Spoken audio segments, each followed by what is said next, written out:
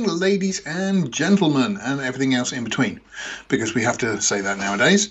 Welcome to the Outpost Frequencies, brought to you by thelastmovieoutpost.com for all of your movie news, reviews, and everything cool about film. I'm your host this evening, not George Lucas, and with me is Drunken Yoda. Hi there, George. Glad to see I could bring you off of your and Sean's little podcast, your live stream or whatever about.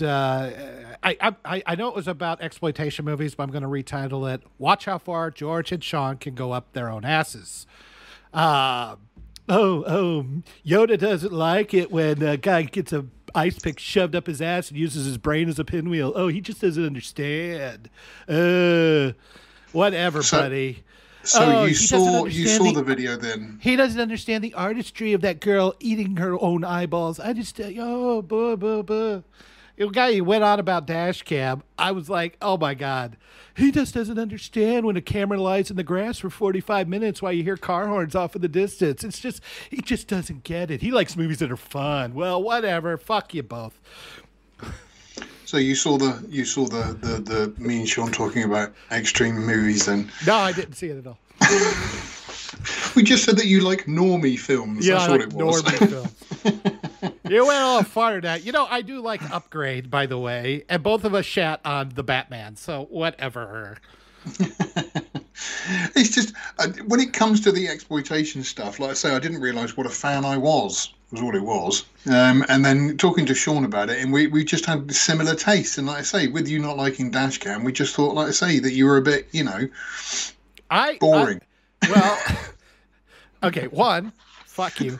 Two, the Dashcam, I was a little bit more nuanced. Okay, asshole, Sean. I said that I liked the chats. I love that part where people were responding and live stream. Oh, this is fake. I thought that was great, except when they forgot to put it on for 20 minutes. And then I liked the beginning and the setups, and I liked her, kind of this quirkiness as a character, but she kind of got more unlikable. But then it just turned into found footage dreck, in my opinion. And if it was supposed to be funny or it was supposed to be a joke, it's like I can't get the joke if I can't see what's going on screen. And having a camera lay in the grass for 45 minutes isn't giving me any context, okay? So I'm sorry. I thought that if they were going for more horror, I don't like the found footage technique. And that's what it is. They call it whatever you want. That's what it is. No, I in a lot of respects, I do agree with you, and I've seen a lot of found footage movies where I've hated it. The one that really annoys me is when I think it was Wreck, which is the one where the vampires are like living in the attic type of thing. But a professional camera crew go to investigate this thing, and then for some strange reason, as soon as it starts kicking off, the cameraman develops Parkinson's and cannot shoot straight. And I'm thinking, no, I've done shooting like this before. I used to film things like horse racing and stuff like that. I know how to point a camera at something and film it and not keep zooming in and out and shaking the camera all over the place. And that's the only thing I get with those. But then the problem is I do think a lot of the found footage movie stuff, a lot of them are just rubbish. Whereas I did think Dashcam was just a steps ahead of the competition. Maybe. I haven't seen much found footage in a long time, probably since Cloverfield, or maybe what was that superhero one with Dane DeHaan? I can't remember. Oh yeah. I know the one you mean, but I can't remember the title. The guy who did it ended up doing Fan Four Stick and then screwed himself out of the industry. But it was like I couldn't tell what was going on. And one of the things, like when I talked to Sean about it, and he kind of explained that this was more of I wouldn't say a parody, but more of a comedy horror. And yeah. I could see some of that in it. I didn't need to see the lady shitting in the back of the car. I didn't need to see him cleaning it up afterwards. I could deal with her shitting in the back. Like, oh, she shit. Okay, that's gross. I didn't need to see him actually going in there and making gagging noises trying to clean it up. I saw no reason for that to be in the movie. And I didn't see if I'd had that context, like he had context, he knew these people, I guess. Or not, personally, but he's familiar with these I guess they're a band or something. He's kind of familiar with their quirkiness and all that kind of stuff. So he maybe had a layer of context that I just didn't have. So as a guy going in cold, I saw what I'll freely admit pulled me in for the first half of the movie. And then once she got in the car with the weird girl and things just started getting more and more chaotic, and I couldn't, again, I didn't mind that it got more, it should. I mean, that's obviously what we're going for here. But the chaos resulted in, I have no idea what I'm seeing on the screen because it's moving too fast. It's whipping, the camera's panning constantly or flipping. A couple of times I think it was just throw the camera up in the air and just let's see what happens. And, it did lay in the grass for a fairly long time, and I could hear maybe some screaming and then a car horn, and then some police officers say, "You can't shoot a movie here." And have you got a permit for that? Yeah. I guess she turned into some sort of demon creature, which was kind of like, oh, that looked cool, but I never got a good look at it. Not good enough anyway, which maybe that's probably for the best given the budget. But it's one of those. It's one of those scenarios. I've been watching the second part of In Search of Darkness, and I think it's Tom Savini who said that sometimes less is more. That if you don't see it, your imagination kind of run wild with it. And I can understand why people don't like that found footage type of movie. I think that my issue was I have sat through so much crap of just awful horror movies where there's been nothing original, nothing new, and it's literally content more as opposed to films. Man. Well, that's that the thing sounds like is, a you problem, not a me problem. No. I look at it and I think, well, that looks quite good, and it looks quite decent, but then it's absolutely awful. And I just found, the original movie that Rob Savage did was called Host, which was a seance over Skype, which was really well done, really, really well done. I really like this one because I just think it was, as I said, head and shoulders above a lot of the other crap that's out there. And unfortunately, you've got to wade through a lot of that crap and to get to something decent. I will admit that after listening to you two talk about it and kind of go into some of the context that maybe I didn't have, I can see what you're talking about, and I might give it another shot. And maybe the second time around, when I know what's coming and everything, I know what to look for. Maybe I'll have a different opinion of it. I don't think that it was just one of these garbage ones that they put out in January. Yeah, all the time. I think it was better than that. But I when it went into what I saw as just complete lazy found footage territory, where it was just make the camera shake a lot so you don't know what the fuck is going on, and that'll be scary because you'll hear noises. I'm like going, and I don't have a predilection towards gory movies in general or horror movies in general. I just, I admit it. Yes, I like my superhero stuff. I like my Star Trek. I like optimistic stuff. I like stuff that's fun. I'm weird that way, I guess. No. But that's a good thing. But that is a good thing because, like I say, if we did all like the same thing, it would be incredibly boring world to live in. But we don't. We all enjoy like watching. Stuff. Yeah, exactly. But it's not to say that there aren't some horror movies that I adore, like The Shining or the original Texas Chainsaw or the first Nightmare on Elm Street, and probably several others that I can't think of off the top of my head. The Thing, but I don't, if it's supposed to be funny, like I don't expect everybody to spell out the movie for me. I don't want that. Yeah. But I do expect to have enough context that I can form an opinion. And when the camera is complete chaos for most of the time, I have trouble trying to figure out what the filmmaker is even wanting me to see. Not necessarily what he's wanting me to understand. Yeah. Right. No. Again, it's kind of one of those things. There are some moments in Dashcam where I think he got it absolutely spot on, where it is difficult to see, that it must be difficult to film that kind of thing, making sure the correct stuff is shown, and obviously not, the guy with a hand up the monster's ass puppeteering it type of thing. I mean that obviously in a very vague way. And I think he got it absolutely spot on. Like I say, I really liked it. And hopefully we've got an interview with Annie Hardy, I'll who's be the main listening. star. I'd like to hear her what she says, or even well, depending on the time, I wouldn't mind being involved in that interview because I would probably come at it from a different angle. I don't want to shit on the whole thing. I mean, it's more than I've ever done. Oh, here we go, another fan. Yeah. Yeah, we're going to cut Yoda off now. Yeah. How dare you put that shit in my eyeballs? But I mean, there was like moments like the dude, like she's out in the middle of nowhere. It looks like she's out in the field or in a woods. She's driven the car, but she's out in the middle of the woods, and the guy just finds her. And I'm like going, how did he? I mean, maybe he had GPS of the car, but if that's what it was, it didn't really come across that way. And if he had her phone, I mean, it's just like, how did he manage? So that's the kind of logic crap that's why I have so many problems with Star Trek and everything right now. Because, that's supposed to be tailor-made for engineer, logic minds like us, and they're completely fucking it up.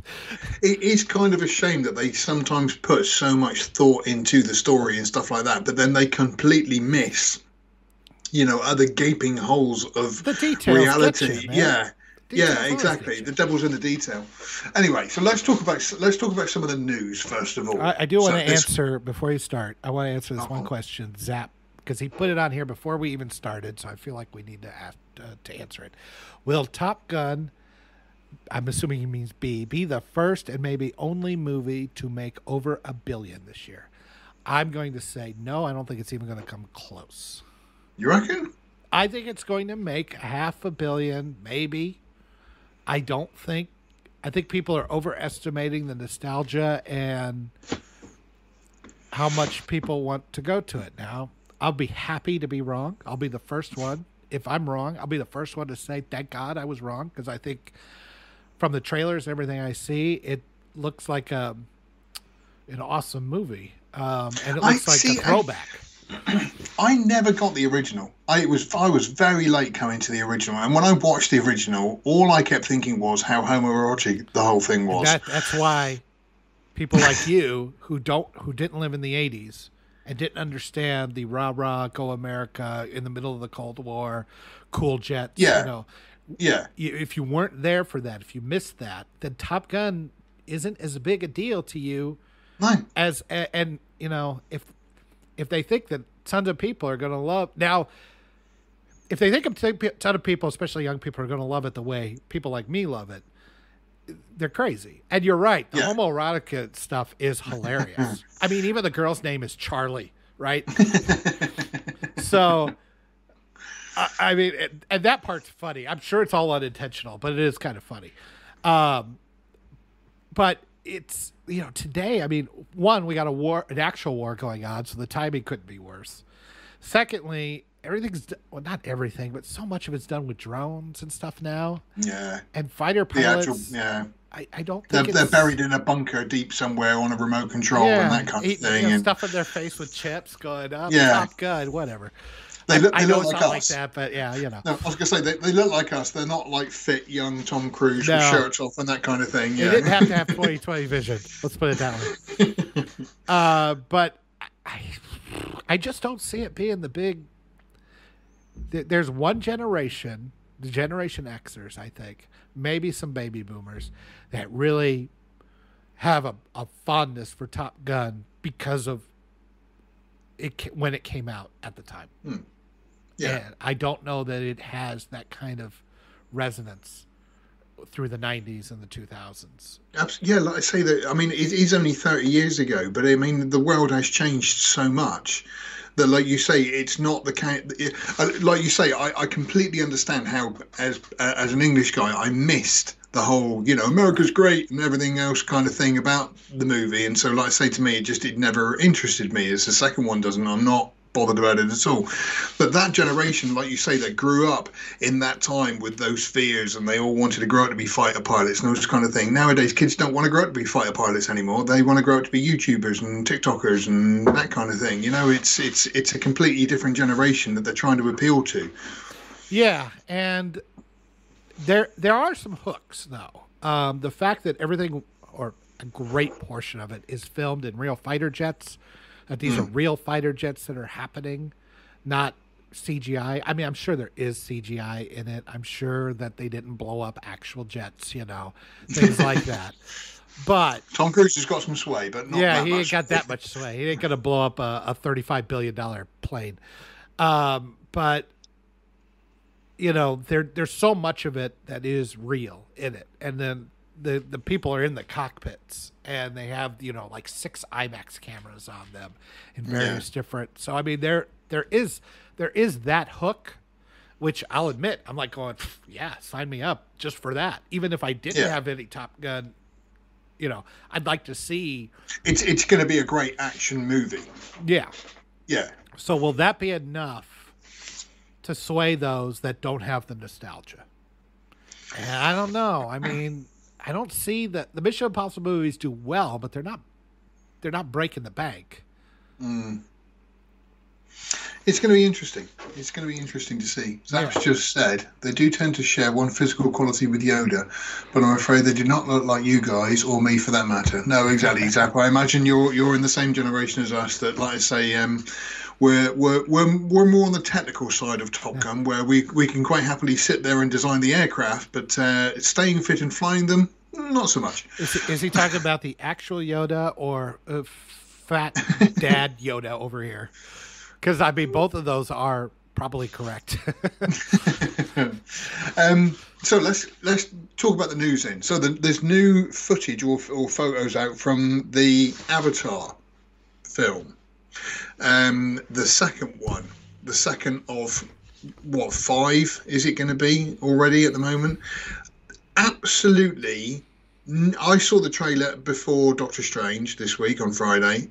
There is nothing about that movie that makes me want to go and see it in any way, shape, or form. I have seen the first one.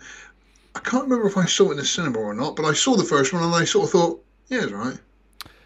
Avatar was a phenomenon because of the advanced 3D technology from beginning to end. It wasn't just, retrofitting it or kind of doing it. James Cameron did it for a 3D experience unlike any other, especially in IMAX. And I can't fault him for that. That is what made it such a big deal at the time. And then he told a Titanic typical story that was simplistic and stupid and too long. Just hits you right. It just hits the normies. And you call me a normie, but come on. That is a when Red Letter Media did Titanic, he said Titanic is as average as it gets. It hits the bullseye in the center of average, and that got everybody. That's why it made so much money. Avatar does the same thing while adding this new technology to it. Okay. Yeah. Once it was out of the theaters, and once it went on to home video, and you watched it without all the extra technology, and it had to get by on its story alone, it ain't good. And nobody talks about it like it's not an IP that people fondly remember or continue to talk about or go. That's what I don't understand. Why James Cameron is now? Don't get me wrong. The man has made some great sequels. Obviously, he's made some great movies, but I don't understand what made him think, do you know what? Yeah, this is the one. This is the one I need to make a 5-series movie set out of.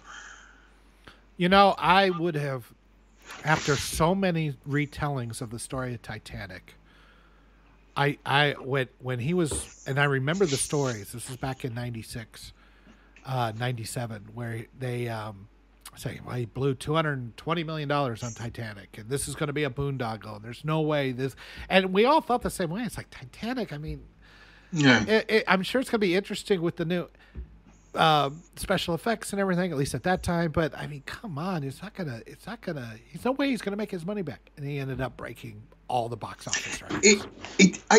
I don't know what the magic formula is that he has, but his movies always do tend to do this, that he seems to just get the advertising right and the marketing right, and he just makes people need to go and see those films. Again, Avatar was one of the biggest, it sort of reached number one for a while, didn't it? And okay, he doesn't have as extensive a film catalog as you might think, so when you say that, it's really just his last two. he hit gold on Titanic and I mean gold. I'm not saying that Terminator 2 wasn't a blockbuster, but it didn't break It didn't break Star Wars record or anything. No. Abyss was great, didn't break records. The first Terminator was a surprise and is fondly remembered, and certainly is a cultural icon. Didn't break records. True Lies, I love the movie, but it did okay, success, but not, a very successful movie. Not, it was Titanic and Avatar that blew open the doors and broke box office records everywhere, right? Right. So, 2, is that a trend? Will Avatar 2 be as? Will it continue that trend? I'm going to give him the benefit of the doubt because if one, he has got somebody else writing the story. It's not him writing the story, or at least he's got a screenwriter in there. Yeah. So maybe if this has all the 3D stuff, but he makes a much better story, a story that really grabs you and works and isn't so simplistic and everything. Maybe. I don't know. I don't want to bet against the man. Let's put it that way. I kind of would like to have seen him gone with a new IP. I mean, Avatar was a completely new IP when it came out, and it was nice to see something fresh and original. And I think, not that I'm bored with modern Hollywood, but I'm sort of very much getting there. But just the whole sequel, prequel, churn out, spin-off, whatever it is just, that for me, that's one of the main reasons I'm just not that bothered with it, because it's another IP of the same thing, and it's just I'd have preferred to see something new from him. Well, how long has it been in production now? Like 7 years? It's just or something. Yeah, it's been ridiculous. But then and they shooting back to back as well with them. It's just taken him this long to finally get it to the point that he can release it. When's it coming out? Next year, 2023, something like that. I don't know. I know he loves doing stuff underwater. He did The Abyss, he did Titanic, and now this is Avatar: The Way of the Water. And I know he loves Avatar, so now he's putting both together. So, if my math works right, it should make $7 billion. Yeah, exactly. Zach has said Cameron loves the technical aspect of filmmaking. Oh, he said about being balding and tight helmets and the G's. Yes, I imagine tight helmets. Can you imagine us with a lot of G's? Faces going all over the place. It'd be absolutely awful. It'd be like when Grandpa Simpson turned back into Homer. Yeah. Cameron loves the technical aspect of filmmaking. He enjoys advancing filmmaking. Think of how many advances he has made part of since his career. Remember Escape from New York? Yeah, I mean Piranha 2. Yeah. Or Piranha. Maybe it was Piranha. I know he did. I know he did the special effects work in Battle Beyond the Stars and things like that. I'm not faulting the man for his technical work. I'm not at all. The guy has made breakthrough after breakthrough. I mean, you look at the Abyss water tentacle. You look at the T-1000. Yeah. You look at what he did with Titanic. You look at what he did with Avatar. From a technical aspect, from a special effects, for breaking new ground in cinema, making you go, wow, that's something I've never seen before. Hands down, the best. Storytelling. I mean, I just don't know with Avatar. We've had 10 years since Avatar now. More than that, 14 years. Yeah. 14, because it came out in 2009, right? So it's that's 13 years, 14 by the time it comes out. And they've been able to put anything and everything on the screen and now to the point that we're kind of jaded, So I just don't know if he's going to be able to do something that we go, oh yeah. Unless the 3D is, like he actually does a holodeck in the theater or something. I just don't know. You never know. Like I say, it's all going to be in virtual reality, so we all put headsets on. Black eyes, like the Navi been punching in the face. It's like, wow, it was amazing. Like, what the hell happened to you?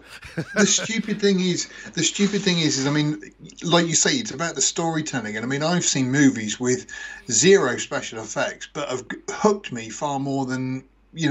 and so yes, push these technical boundaries. I completely get that, and I think it's amazing when directors do that. But it has got to be built around the story first of all. Do you watch Critical Drinker? Yeah. Did you see his thing on 12 Angry Men? I haven't yet. No, it's on my list. It is in my top 10 movies. It's one I revisit every so often. It's one of my favorite movies of all time, and it's one I tend to forget about for some reason, because you end up talking about, you know, recent modern stuff from our childhood, things like that. Yeah. But 12 Angry Men is a prime example of what you're talking about. It's a movie about a jury that is deliberating just after the trial. It starts out like in the trial, and and it's like, okay, you've got all your information, please go and deliberate, and we'll, you know. And then they go through, and you got one guy who's like going not guilty, and the rest of them are going guilty. And you've probably seen this trope done in other mediums or something like that. But in this one, first of all, you get a stunning cast. It's all done in one room. It could be a stage play. And the camera work and the lighting and everything he talked about, I had noticed long ago. And some of it I hadn't noticed. I mean, he found things in there I wasn't even thinking about. But it is a brilliantly done movie. It's all done in one room. It's all done almost real time. And it's just 12 guys arguing around a table. And it's one of the best movies ever made. So that is a prime example of what you're talking about. And I think it was James Cameron who said that just because you've got, you know, special effects or 3D doesn't make a good movie great or anything. You know, that just because if 12 Angry Men wasn't in 3D, it wouldn't be a better movie. It would be, you know, far worse, actually. and it's in black and white, for God's sakes. You know, it's not even in color. That's probably why a lot of people haven't seen it. Yeah, it's too bad, because it is a phenomenal movie. Yeah, I tried to get my wife to watch Casablanca. You know, one of the greatest movies of all time. She just it's black and white. I don't like it. She just loses interest, and it's kind of sad because there's some great stories out there. I was going to say I saw a great thing of it was interviewing Joe Dante, and he was saying about the remake of Psycho, how they just sort of remade it for a modern audience, and it was literally shot for shot, apart from a couple of scenes which had been slightly altered. And he said, "What an utter waste of time!" He said that was a travesty of a remake. It was an exact shot for shot remake. That was the one Gus Van Sant did. Yeah, but he said it was just such a waste because some people won't watch it in black and white. And he said, well, if they do, they're missing out. It's kind of like, don't pander to these people and make something in colour. Just make them watch the old one. If they don't want to watch it, that's their loss.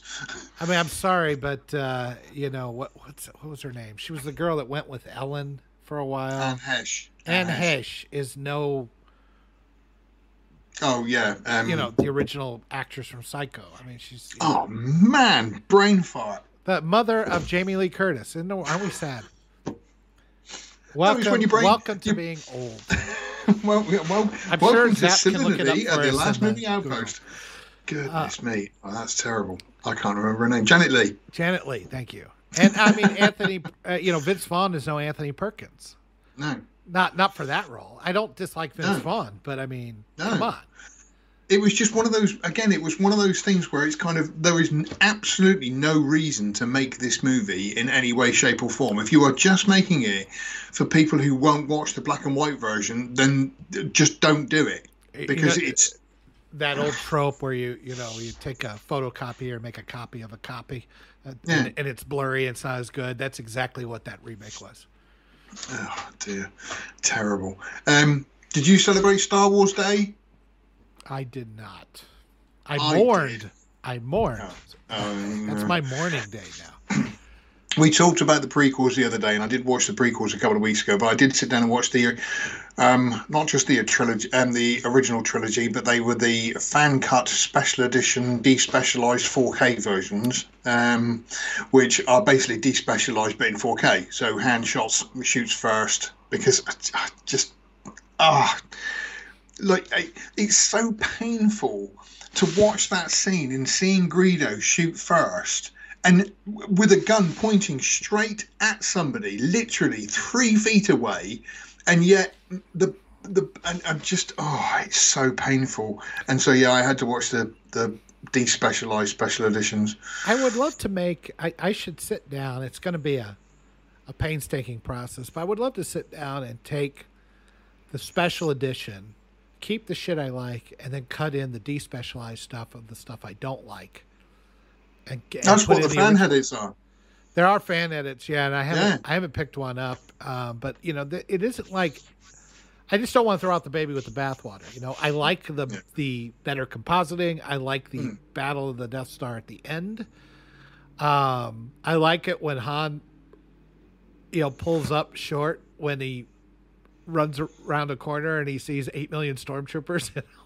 It makes that joke work so much better, you know? Yeah. There's little moments like that. That's like, this isn't that bad. And then there's other things where I'm like going, why? Han shot first, or Anakin at the end. What I had to change him with Hayden Christensen, even though he died as Sebastian Shaw. Yeah. And it was just... It's kind of a middle finger to Sebastian Shaw, I always thought. Yeah. But I mean, I thoroughly enjoyed watching the original trilogy again. They are just a great set of movies, and I still say Empire is the best one, but Jedi is my favourite because I love it. I think it's because it's the first one I remember seeing in the cinema. I don't think the Ewoks are as bad as what people make out, and just the whole flying through, that sequence flying through the Death Star is so brilliantly done. It's brilliant. I vacillate between Empire and the original Star Wars. I agree with you. The Empire Strikes Back is the best of the three. Objectively, it's the best. Yeah, absolutely. Yeah. Subjectively, and technically, and I was going to say, and technically, and everything else. Yeah. I think Empire just nailed every part of it. It was brilliant. It makes the lore, and it deepens the universe. Yeah. The first Star Wars is a fun action adventure movie. However, Empire can't exist without it. And you say, and maybe I have the same thing. I saw Star Wars, one of my first movies in the theater, and it was at the Glenwood Theater, which at the time had the biggest indoor screen in Kansas City, and it was in 70 millimeter. And I'm 7 years old, and that's one of my first memories is watching fucking Star Wars in 70 millimeter on the biggest screen. You want to talk about rewriting your DNA? That's it. And I'm like going, I mean, it had such a profound effect on me. Now, I still remember watching Empire with my grandpa the first time, and the moment happens, pre-spoiler days. And the moment happens where it says, no, I am your father. And I remember my jaw just hitting the ground. See, I don't remember that. I hate myself for that. I remember it like plain as day, just going, just my brain just broke in half. My 9-year-old brain just broke in half. And I saw Return, so I do have fond memories of all of them in the theater, yes. But I just, subjectively, I just have such a soft spot for the first one because it kicked off everything, and it just, if you were there, even as a kid, if you were there, it was such a cultural earthquake, the likes of which I don't think we've seen since. Not for an awfully long time. Maybe Marvel, but it took 10 years and 21 movies to do it. Yeah. Whereas literally Star Wars came out of nowhere and it just changed everything. It broke the earth in half. I'm not kidding, guys. If you weren't there, you don't know. It came at a perfect time. There wasn't 8 million things to watch. There wasn't, the movies were still well regarded back then. It did a special effects that nobody had ever seen before. It touched deep mythological, it did. It changed moments everything in our psyches. I mean, everything. It was if you want to talk about the perfect storm, the original Star Wars was the perfect storm, as perfect could get. And you got to look back also. I mean, especially in America, and I don't know how it was in Britain, but everybody was down because of Watergate and the Soviet Union, and there was inflation. And we're English. We're always down. That's true. And it just hit like a lightning bolt. I can't explain it if you weren't there. More than I have. My words don't do it justice. It was just that big a deal. And it obviously, because it continues to resonate 40 some odd years later. Yeah. So going on to then, because you just briefly touched on the MCU then. So we've had the well, I say we've had the MCU. The MCU is still out there, and they have created a cinematic achievement from Iron Man to Endgame.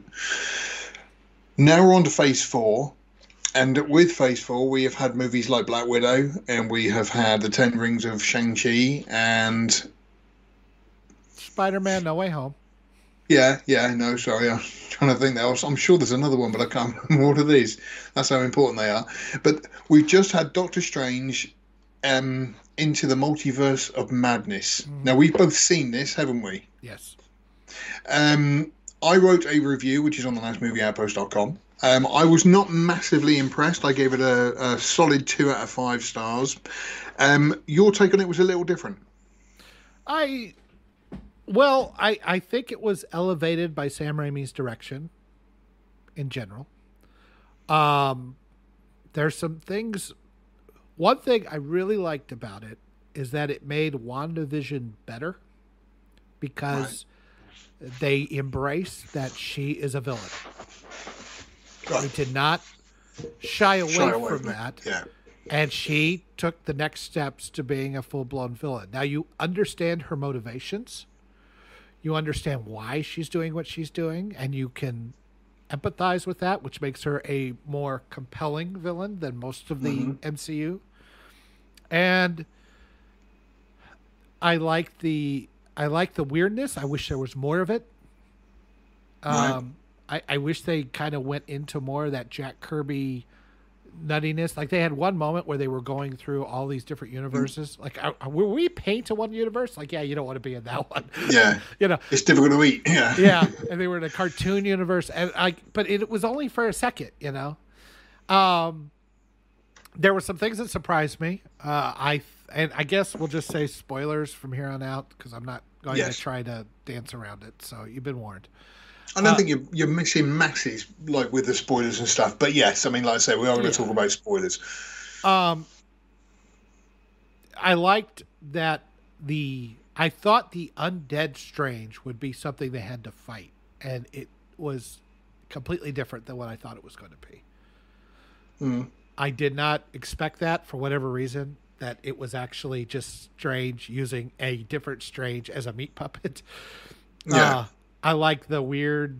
I like that he had a price for that with the third eye. I don't know what that means, or if he's just got better vision now. I don't know what that means. With the third eye. It means he can't get glasses. Yeah, those are some very, very custom jobs for him. Yeah. So those are the things I liked. I didn't like that it wrapped up too neatly. In a nice bow. Everything kind of was a happy ending in it, and you say, well, Wanda made the right choice, and she destroyed the temple and all that, and she's still alive. If you don't see her dead, she's alive. Nobody. I think somebody made the comments on the Last Movie Outpost in the talk about that. They sort of said that with this whole multiverse and everything else that's going on now, there is no real stakes as such anymore. Because when somebody dies, it's kind of like, oh, they did, type of thing. And I kind of disagree with that. I do disagree with that. I don't think there's enough money in the world to get what's his name, Robert Downey Jr. back. No. Not after his fee for the last two. Oh, maybe. Oh, there's always enough money. There's always enough money, especially if he keeps making movies that just aren't doing well. If he keeps making more Doolittles. Yeah, that's true. Yeah. But he doesn't need to make any. I want to be Tony Stark again, please. Yeah. If he wants to come back, they'll figure it out. Yeah. But I do think that I know people say, oh, with the multiverse, but they're all the same and there's no stakes. I'm like going, well, no, each one of these different variants of the character are different characters. And it's not like I haven't seen one of the more popular episodes of the original Star Trek was the Mirror Universe, right? And then they did one called Parallels, which had millions of universes, parallel universes with different variations of yourself in all of them. And it isn't like it's a trope that we haven't seen before. Fringe had that whole series was about multiple universes and different versions of yourself. And so DC Comics has done it forever. Earth 1, Earth 2, Earth 3. But you are latched on to your universe, the 616 universe, how they're going to get out of it, even if they have to deal with other versions of themselves. They're still unique in their own way. I don't find it, because their life paths. I mean, in Doctor Strange: The Multiverse of Madness, it really kind of centered around 2 universes, maybe 3 different universes, I would say. The one universe is the one that had the Illuminati and had the different variants. Like you had Captain Carter from the What If, and you had Black Bolt, and you had Charles Xavier, which Picard, you liar. You could have tried a little bit harder. Just on that, just to briefly mention, somebody made the point that in No Way Home, you had different Spider-Mans from different universes. So you had Andrew Garfield and Tobey Maguire, and in the animation they did as well. I can't think what it was called now. Spider-Man, the one that's Spider-Verse. Thank you. They had completely and utterly different, Spider-Man's, a Porky Pig one, and but all they kinds also of had things. a Peter Parker one that was just about the same as the other one. He just was fat and gone through. Yeah, but the point I was going to make is that it's then weird that we go to another universe where Xavier is played by the same guy, and also the Stephen Stranges are all the same as well. Played by Benedict Cumberbatch. But like the Captain Marvel wasn't. It was the but it was still strong, diverse female character. No, Captain Marvel. Sorry, I was going to say, but Captain America was still Haley Atwell. And again, it was just kind of that was from the What If thing. I mean, they're going to do some fan service. I don't blame them for that. I don't blame them for if you're going to bring in Charles Xavier for one little cameo, then why wouldn't you bring in Patrick Stewart? Why wouldn't you? Unless you're planning to do something different long term. Now, maybe long term they're going to bring in another guy. I don't know who, but I mean, Patrick Stewart is knocking on a bit. He's So 81. I know it's a horrible thing that we have to think about, but he is going to pass away at some point in time, and so yeah, they are going to have to replace him. But I mean, to me, that whole bit where, again, we're going into spoilers here on with Doctor Strange, the bit where you had the Illuminati and you had Reed Richards and you had these others, to me, completely pointless scene, because, again, spoilers, they all get killed in literally 10 minutes. And not only killed, I mean, just like slaughtered within, there's not really much of a scene for them to do anything, I didn't think.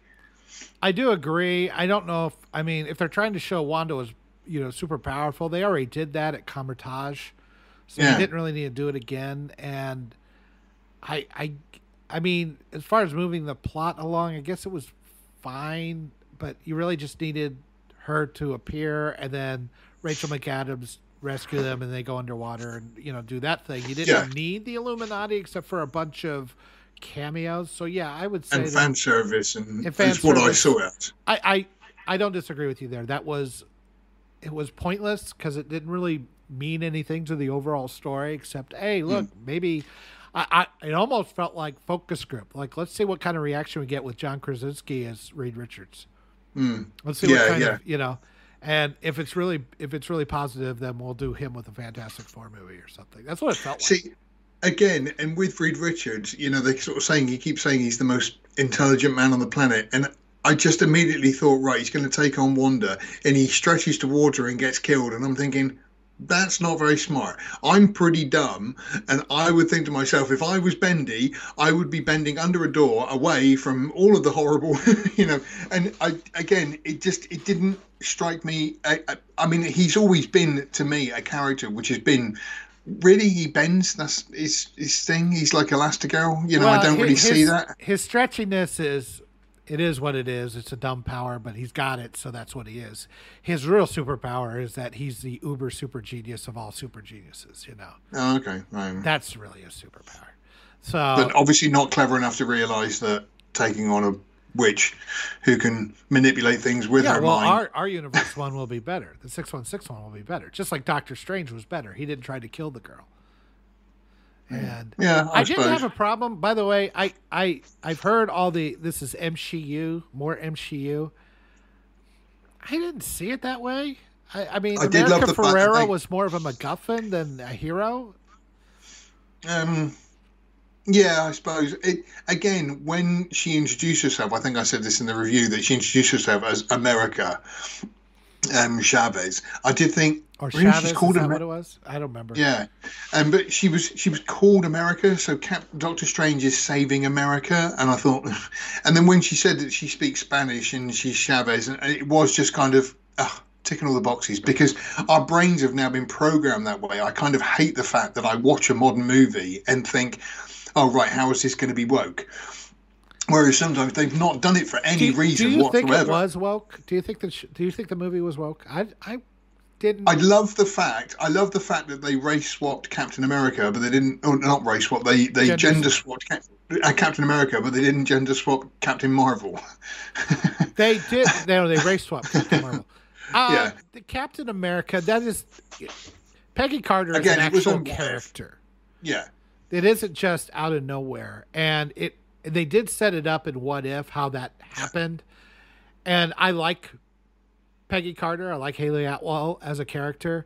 So that one doesn't bother me. Like, she, in a different universe, she ended up being Captain Carter instead, because she had the big Union Jack on the shield and all that. Yeah. So I that to me is like a different character that just happened to get the super soldier serum instead of Steve Rogers. The other Captain Marvel, I think that's supposed to be the one that they did in the 80s.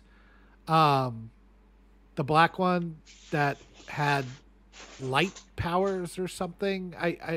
And they've set her up in WandaVision already. So I think that was just a natural extension of her. Like, she became the Captain Marvel in that universe. Monica Rambeau or she set her up. So I'm just trying to think now. See, it's keeping up with all of this stuff because it's a nightmare.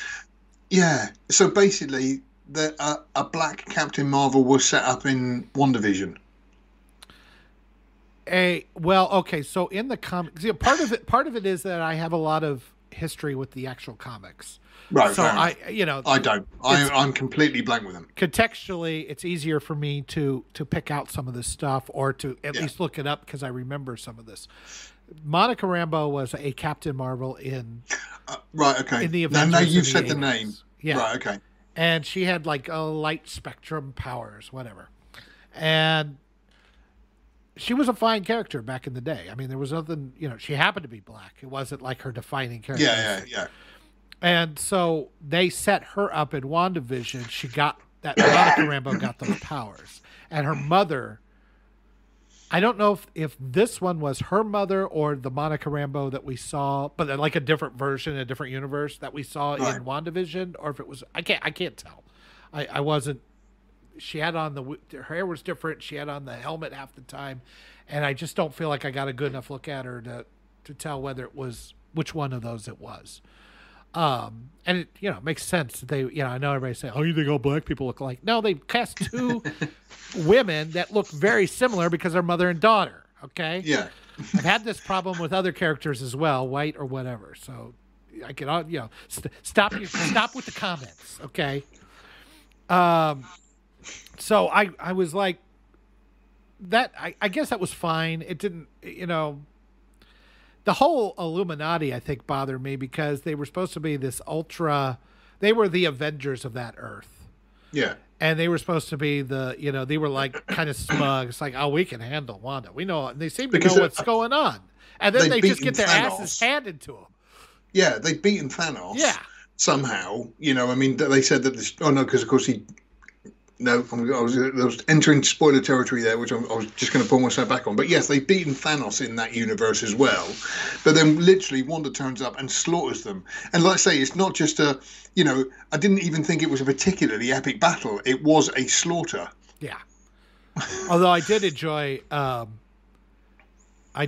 Xavier getting killed in the mind verse or wherever he was.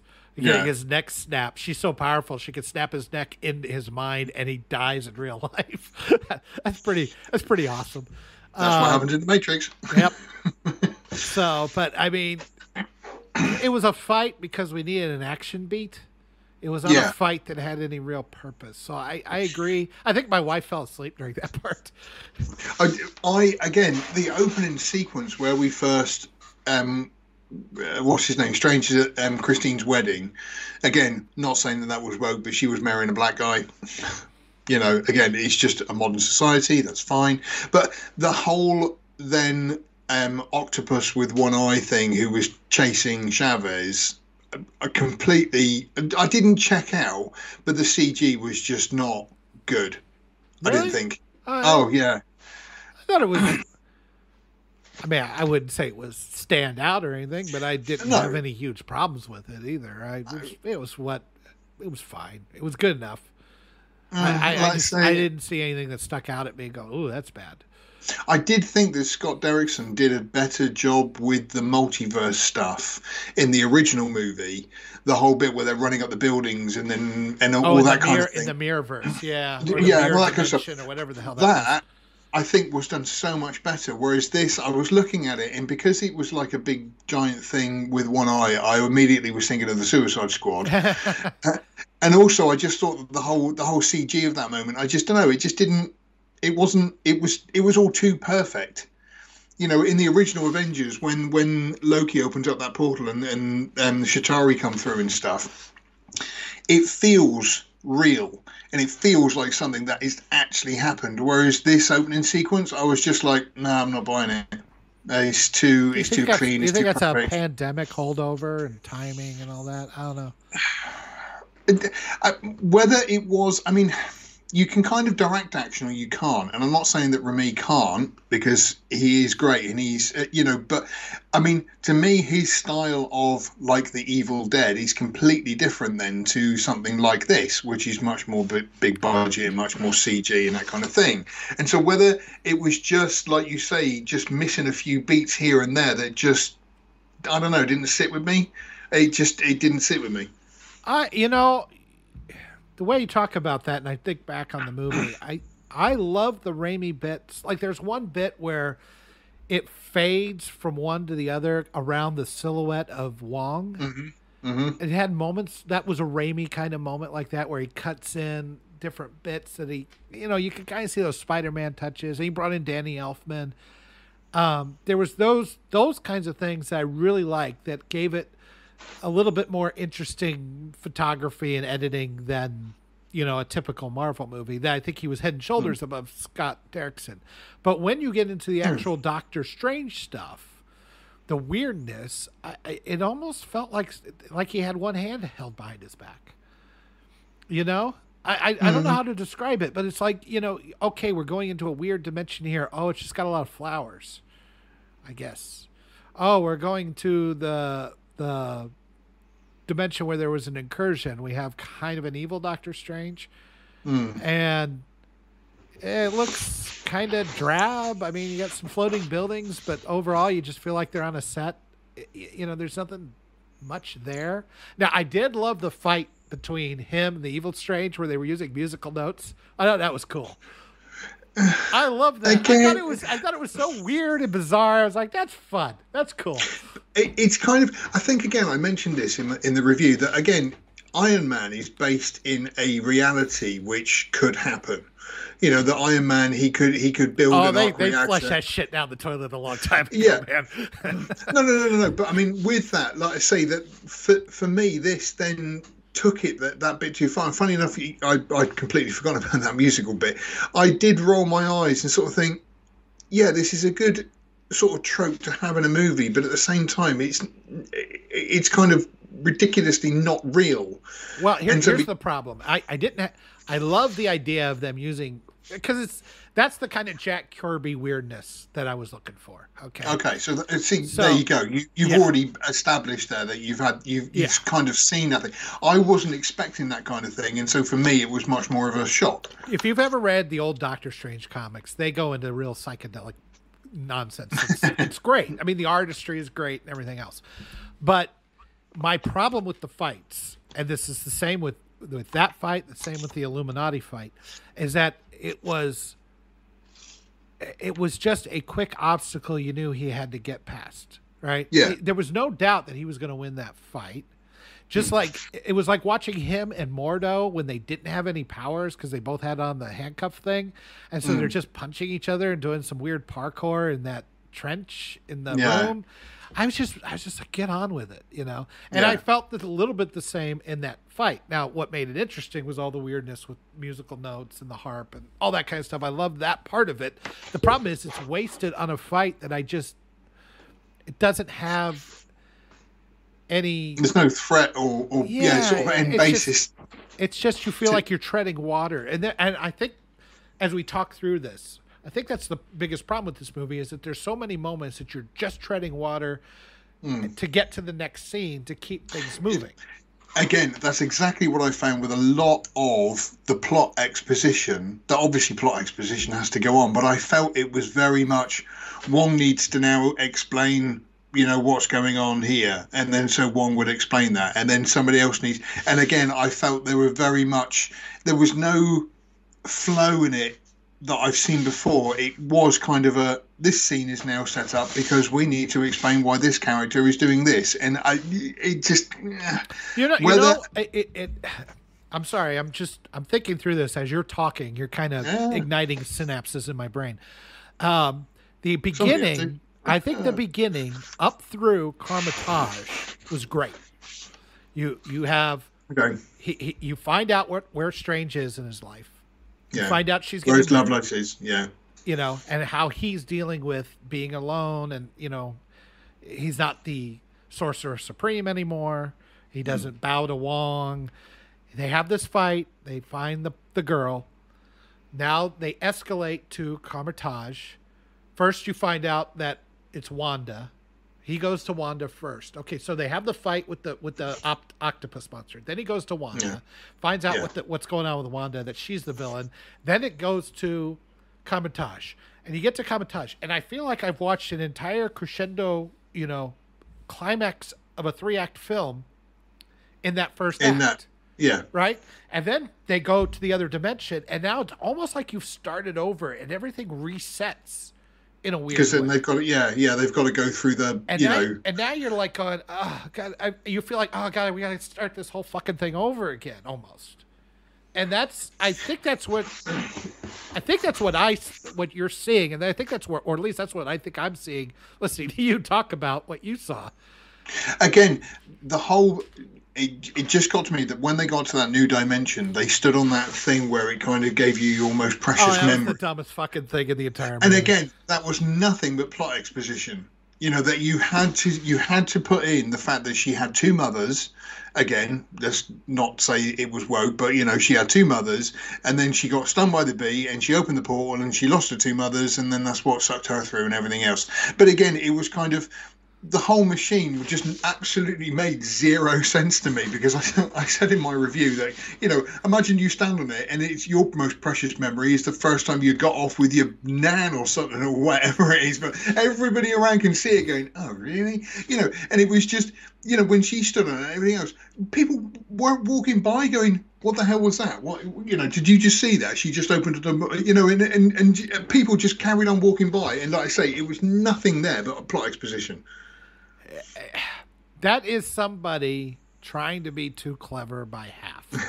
They're trying to say, look, exposition is boring. We can't just have somebody just tell what her family history is and do a flashback or something like that. We're going to come up with this because they're in a different dimension, so let's have some fun with it. Let's do a memory machine. And I think there's something to somebody trying something that they thought might be a little weirder, might be a little bit more interesting. but it doesn't work. It doesn't work Yeah. at all. I applaud them for trying something different, but that doesn't mean it was successful. In the future, just have the actor telling the story and let them I would have been act well. fine with it, narrating a flashback. I would have been fine with that. Yeah. But again, it's kind of one of those things where, actors have talked about. I mean, just this is completely springing to my mind, but the story of when Phoebe Cates tells about what happened to her father in Gremlins. There's no flashback to that, but it's a wonderful... What wouldn't it have been awesome if there was? Santa Claus with his neck broken, stuck in a chimney. But again, it's that scene really sticks with you because Phoebe Cates does a great job with telling that story, and that's kind of all you needed. You didn't need somebody to stand on this machine to then show the entire world what happened to you as a kid with your mum's disappearing. Yeah, it was. I think the visual was fine. I was fine with the visual scene in explaining where she'd been. The method of seeing the visual, that stupid memory machine, was dumb as shit.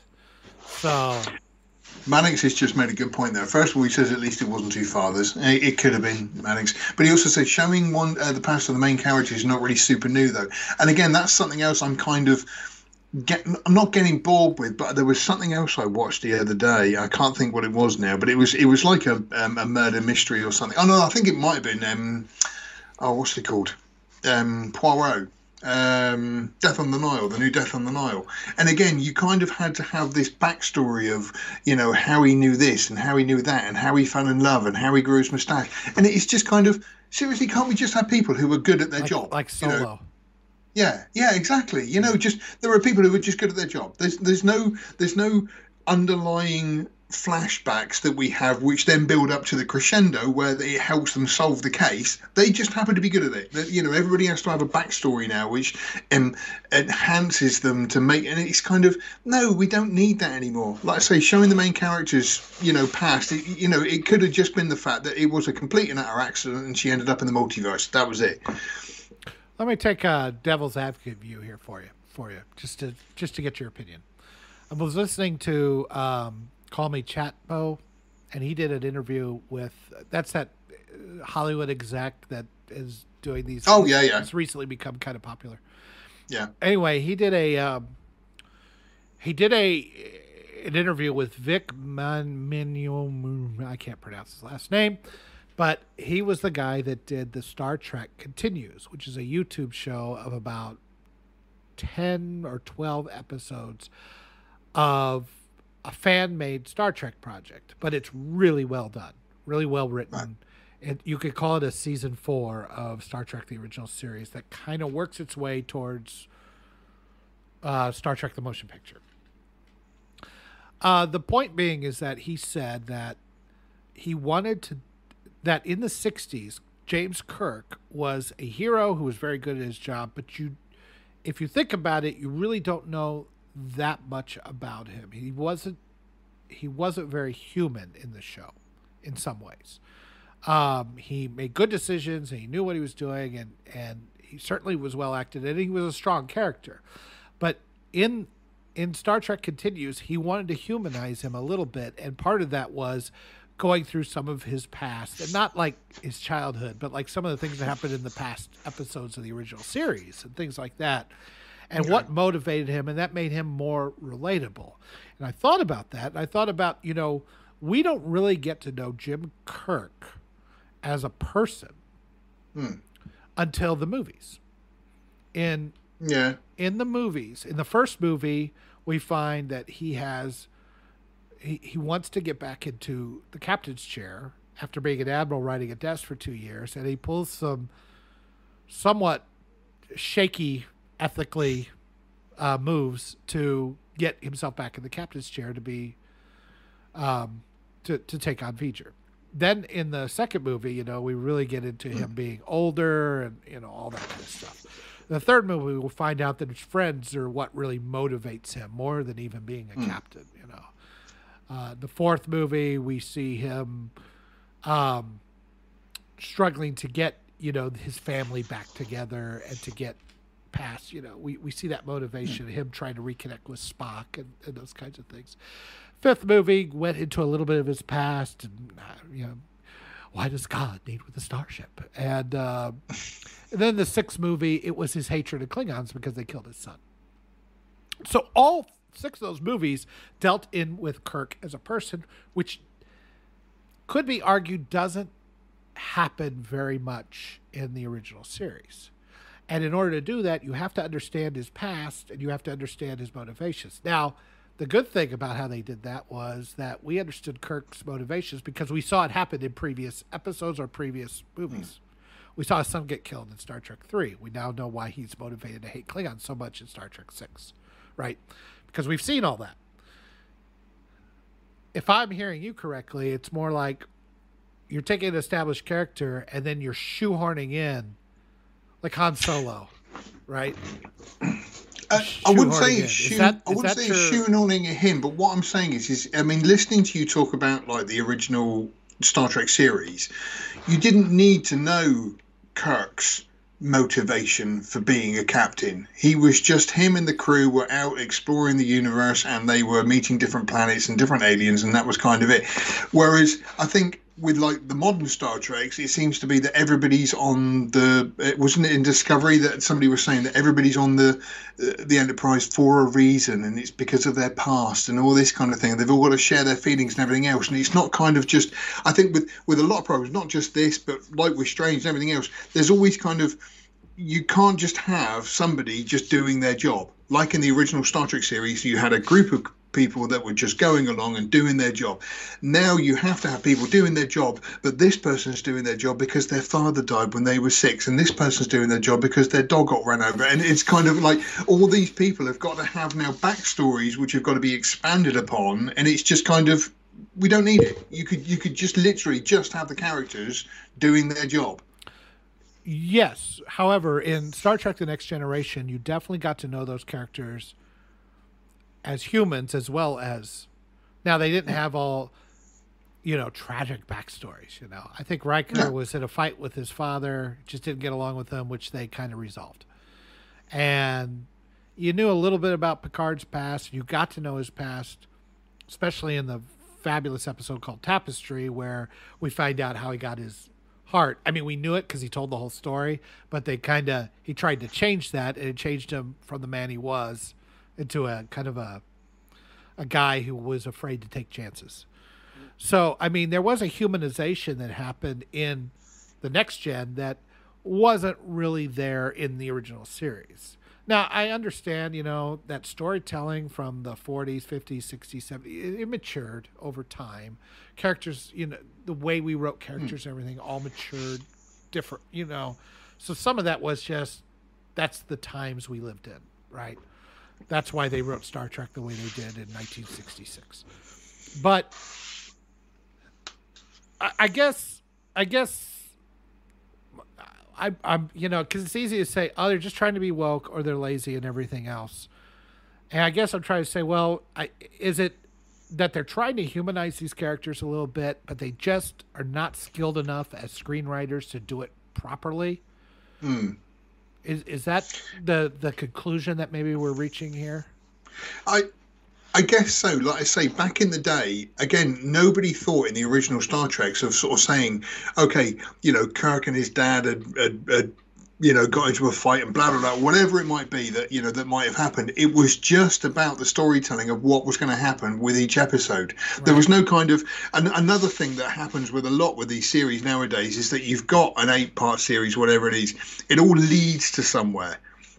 Whereas with Star Trek, that kind of, the original Star Trek, there was never kind of like a plan of an arc of, you know, we've met this guy in the first episode, but in the last episode, he's got to come back and all this kind of stuff. Again, Lost. We do live in... That really screwed up TV. Yeah. But again, with it, it's kind of, you know, I just miss the days of just the plain old storytelling of just, you know, this is the story. I don't need to hear about the backstory. Like I say with Solo, I don't need to know about Han's background and everything else. It was just Han was a character we got introduced to in A New Hope, and he was great, and we loved him, and he had Chewie, and he had the Falcon, and that was it. You don't need to hear about the backstory about how he got there and, you know, his best friend shot him and blah, blah, blah, and all this kind of stuff. It's just, but we seem to these days, it all seems to have, you know, everybody needs to be carrying around emotional baggage as they're going on their adventures. And I don't think it's necessary. Do you think some of that's on us to a certain extent? And I don't mean you and me specifically, but just this, I mean, I think all of us have been guilty, especially in the 90s and 2000s, the early rise of the internet, of deifying all these characters, maybe more so than we should have. And now that group of writers is taking that in there.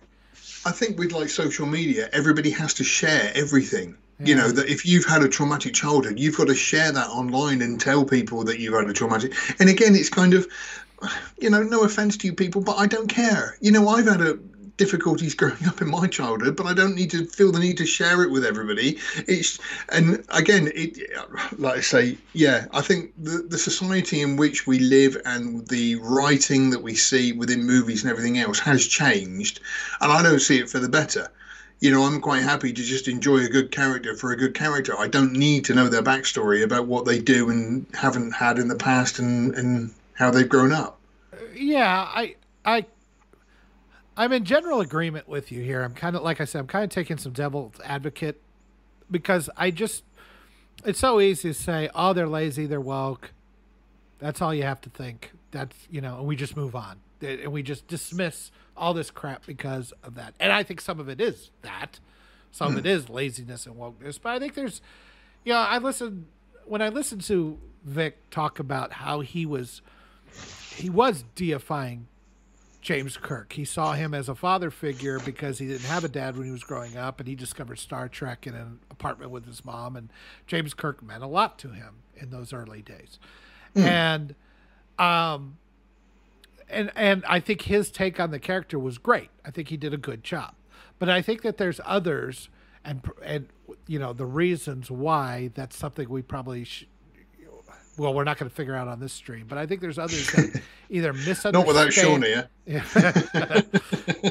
Misunderstand the character or take too many of their own insecurities and problems and put them into the character so that they become more relatable to that person instead of understanding what made the character relatable in the first place. I mean, with it though, it's kind of coming back to Strange, that the whole thing of this memory thing that they stand on and everything else. How many people are going to identify with America Chavez, you know, for what happened to her in that past? You know, I didn't have two mums. I don't remember them ever getting sucked into a portal into the multiverse. You know, and all this kind of thing. Where'd you grow up, man? In England. Portals all over the place here. But with it, I mean, like I say, it's kind of, yes, I can understand to a certain extent that if somebody has had an abusive father and then they see a character who's had an abusive father, they can identify with that character, and then that character overcomes things and stuff. I can completely get that. But what I'm saying is this particular character of American Chavez in Doctor Strange, there was nothing about her backstory that kind of thought, you know, it doesn't identify with anyone. You know, nobody got stung by a bee and opened a portal to another world. So I mean, again, it was just kind of, I don't know, it was a scene that completely missed me. You know, it really took me out. Here's a question for you. She's the only one in all the entire multiverses. Is that a special snowflake thing? She's the only person. She's the only America Chavez in all of the multiverse. Remember, because she says. Oh yeah, she says she's looked for others and she couldn't find them. She can't find any, and that they don't exist except for her. Right. Snowflake? Again, I don't know whether you'd say snowflake or not. I suppose, but again, it was weird that she sort of said that she'd been to 72 different multiverses and she'd looked around and stuff. And to me, when it was kind of like they were looking for the Stephen Strange in her universe, or in the universe her and Doctor Strange were in, they were just literally walking to where his museum was. And I'm thinking, right, so how much have you actually searched these other universes? Well, there was a reason why she said that. If you remember, and I was curious what you thought of this. Your dreams are what's happening to other cells in other universes, right? Right. And so So, she says she doesn't dream. But how does she know that? I suppose Strange, well, I one of think the other Strange. Wong made a point of it. It's like, yeah, if you so that dream where you're naked in front of your, it's like, yeah, that happened somewhere. That was actually the most disconcerting thing of all the weirdness I saw. It's like, ugh. I don't want to even talk about the shit that's happened in my dreams. I actually dreamed the other day. This is just off that subject. I met Elon Musk and I asked him for money, and he wrote me out a check, and I thought, oh, this is going to be great because I can actually pay off all my debts and everything else. It was for $2,000, and I was really angry at him to think to myself, oh, 2,000, you've got all that money and you gave me $2,000, you tight bastard. Hey, he didn't get the richest man in the world by giving it away, you know. Anyway. Zap says we're forgetting Journey to Babel from TOS. Yeah, I mean, I'm not saying that they never went into some character. In fact, Spock got a lot more character moments, which is why he was much more popular. Because him being an alien, you could delve into a lot of different things with him that I don't think generally happened in with the rest of the cast. I mean, certainly you didn't even know Uhura's first name until it finally went canon in 2009, and you only knew it from books or something. I mean, we didn't know shit about that woman. Or Chekhov knew very little about Sulu. He was the only one that got a little bit of development by being a captain. Scotty, he was just drunk most of the time. So, I mean, it's... I'm just saying... You're saying all Scottish people drink? How dare you? Yeah, well... Yes. I mean, the Next Gen cast all got fleshed out for the most part, and we got to know them. We got to know, especially guys like Worf but even Geordi to a certain extent. Data, of course, Riker, Picard, Troy, Crusher. They all got growth over the course of the series in one form or another. Some more than others, of course, but. That didn't really happen in the original series. It didn't start happening to the movies where you're saying, well, there was Journey to Babel. Well, that doesn't really blow my entire thesis out of the water. It was one episode that kind of went into a little bit of Spock's past, and that was about it. We are needlessly getting off topic as per usual. It's fascinating as we've gone down some of these roads, actually. We're going to get back on track. You say this, NGO, but you are not criticise aliens because of their flat characters.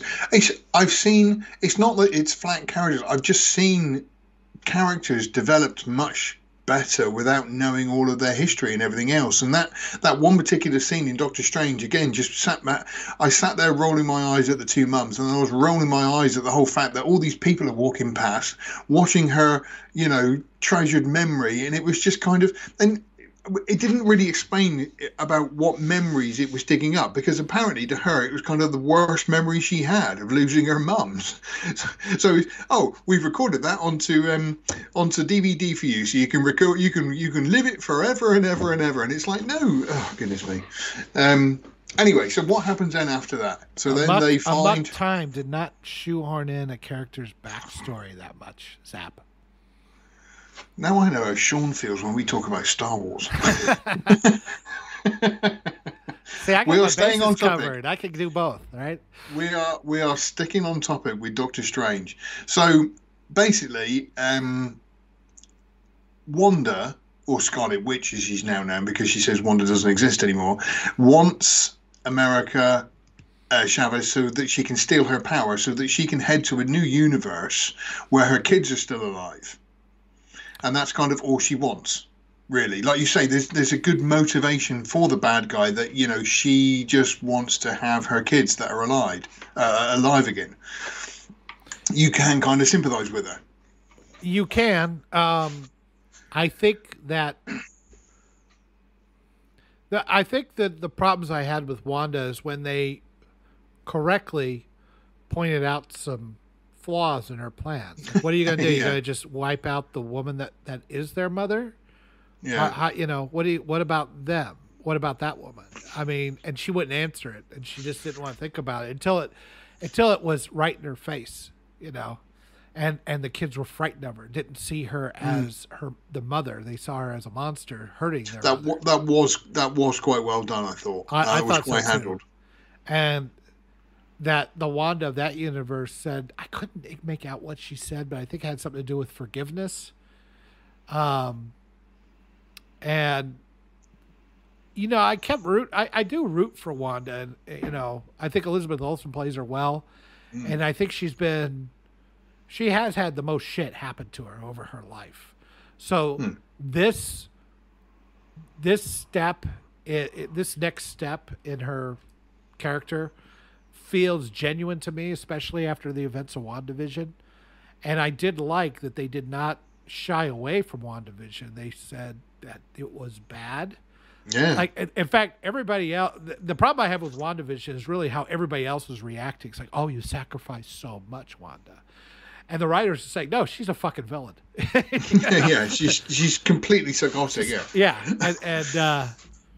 And Doctor Strange is like not mad. Nobody seems to be mad at her about this whole mess. And then it turns out, no, she really is a villain. And this is one case where the writers are actually smarter than the people in universe. Yeah. Because they're all wanting to forgive her. And, we know how much you sacrificed. And they're all being nice to her. And it's like, no, we're going to make her a full-on villain. I mean, she killed a lot of people. I don't know. I think there is a redemption that can happen with her. But I hope they make it tough. And I hope they make it somehow she has to save the multiverse. I mean, she's obviously the most powerful person in the MCU right now. I don't think even Captain Marvel could match her. Well, we saw, assuming that the Captain Marvel in the Illuminati verse had the same powers as the one in our universe, we're going to say nope, she's going to kick her ass. So with it then, I mean, another thing that we didn't touch on from the whole point from the beginning is the end of No Way Home. He seems to tear these realities apart, but that's barely even touched upon in this, is it? It's literally sort of like, oh, that was months ago. Yeah, So whether they're going to then try and sort of do another Spider-Man where he has to deal with those kind of things or something, or... I think, well, first of all, so there's several things here that I think they're laying the groundwork for. One, you had Loki splitting up all the timelines, which will start up a big multiverse again. There's that part. They've been, No Way Home showed that there are multiverses out there, and they all are somewhat different, and that was an excuse to bring in the different Spider-Man from the past few. The Raimi and the Andrew Garfield. Yeah. And now you have the Multiverse of Madness and that kind of stuff. So they're setting up this whole multiversal war kind of thing going on. I think the pandemic kind of wrecked these two movies because I think that Multiverse of Madness was supposed to come out first. But it was shooting in the middle of the pandemic, whereas No Way Home kind of shot closer to the end of the pandemic and was able to get done faster. And so I think what was supposed to happen is that Multiverse of Madness was doing its thing. And once it got done, that whatever he learned or whatever happened would have led into the multiverse in Spider-Man No Way Home. And I think since those two got that broke. And because you can kind of see some, like you said it yourself in Multiverse of Madness, they kind of hand wave what happened in No Way Home, and in Spider-Man, I feel like the whole memory thing for a multiverse, those two don't mesh to me. Like waving away everybody's memory creates holes in the multiverse. I don't see that connection there, and that feels like something they hastily wrote to make Spider-Man work. I think the problem that they've got now is that they have created something which they can't not contain as such, but it's sort of it makes me think of like Back to the Future. How with Back to the Future, don't get me wrong, brilliant film, love it, but if you think about the science too much, none of it makes sense. You know, the whole none of it makes any sense whatsoever. That's a in any way, very shape, or form. lighthearted adventure. I mean, No, your time no. machine is a fucking DeLorean. Obviously, Yeah, they're not I taking know. this shit seriously. I know, but what I'm saying is with this like multiverse now, they've kind of opened this can of worms where they're kind of like, right, no, wait, so we can have him from this place, but if he sneezes, that means that, yeah, and it's kind of they've created this thing now. It's kind of almost like as well, maybe like with George Lucas with the whole trying to do the prequels and everything else, that he tried to write how Anakin became Vader, but it just seemed too complicated for him, and he kind of just failed in the execution of it. And I think this whole multiverse now, because it is so unbelievably complicated, I just don't see how anybody is going to sit there and sort of say, do you know what, right, this is what needs to happen and everything else for it to make any kind of logical sense. There's always going to be massive holes that you're going to be able to pick in it. Yeah, and I'm willing to accept some of that. I mean, I think it's just a hazard of trying to write this kind of stuff.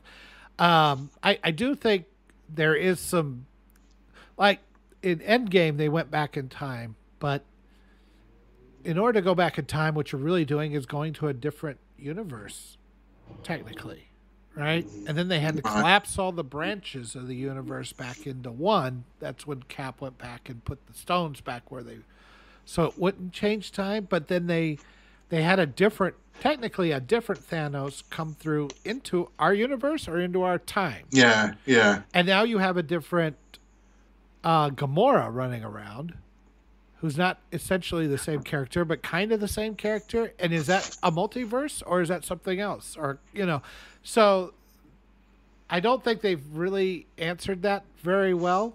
And they've complicated it with Loki and now Doctor Strange and No Way Home. So I even to a certain extent Shang-Chi, because there were some questions about the rings and where they came from and whether they were in our universe. So maybe they have a plan. I don't know. Like I said, I was pleased. in 15 films time, they're going to say something and go, oh, that's why the Strange was right. Okay, now I got it now. I don't know if I'll be dead by the time they actually wrap all this up or not. I do think, like, WandaVision, I was disappointed in the end because it made her seem like a hero. And instead with Multiverse of Madness, they said, no, she's not a hero. She's a villain. She's a broken person. We understand her motivations. You have some sympathy and all that stuff. But she's a villain. She's a bad guy. And she's taken that next step from what she did in WandaVision to now just outright killing people. So I appreciate that. I like I said, it made WandaVision better. So maybe they have some plans that I need to let the whole thing kind of work its way out. But there are is it kind of one of those?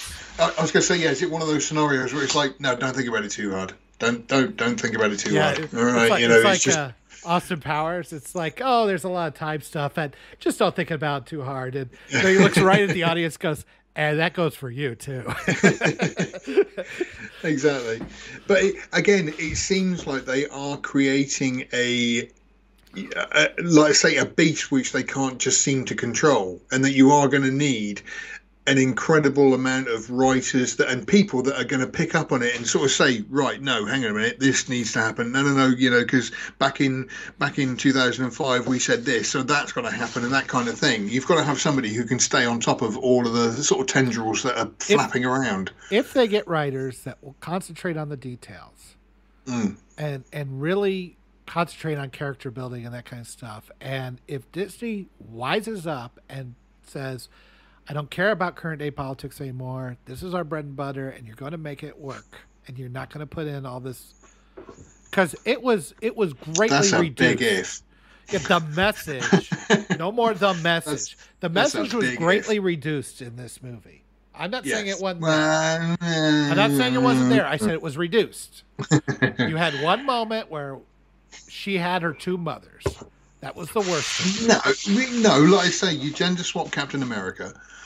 I see that as different universe, trying different things, and with an established character that I like. I'm sorry, that's not. I don't think it's the same. I will admit that the what if of that was good in the way that it was done. Like you say, that what if the machine is all there, ready to go, but what's his name? Steve doesn't get in it. No, It's no, Peggy that Carter. is different. She's British. She has a Union Jack flag. I mean, she's not a Captain America. She's Captain Britain. God damn it!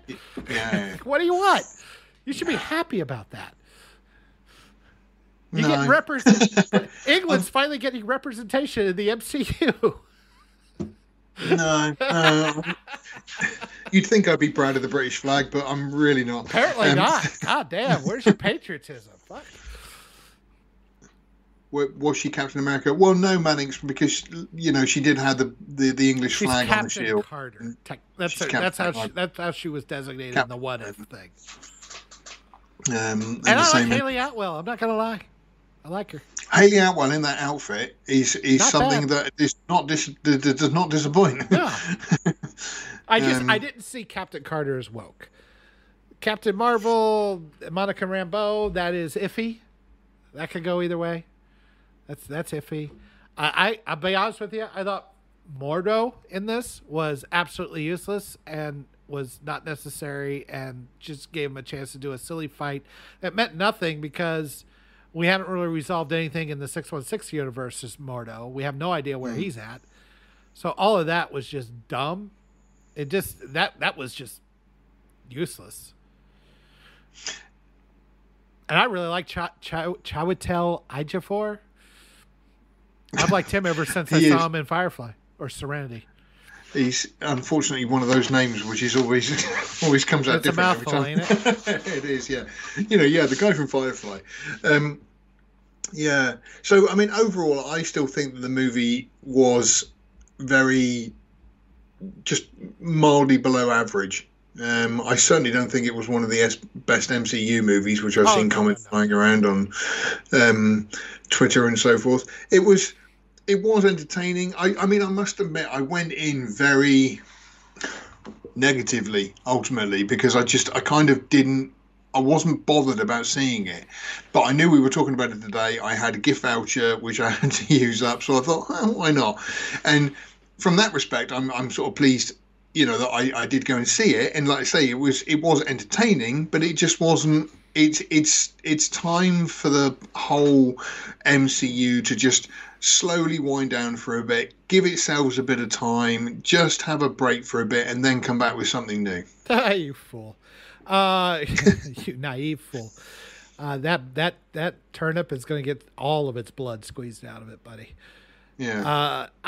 I was more optimistic mostly because I like Sam Raimi. I wanted to see a Sam Raimi movie, and I think I'm somewhat disappointed because I don't think I got. I think I got half of a Sam Raimi movie. I was just going to say, where would you put this in the sort of Sam Raimi 1 to 10 list sort of thing? About a 5, because half of it was clearly MCU nonsense.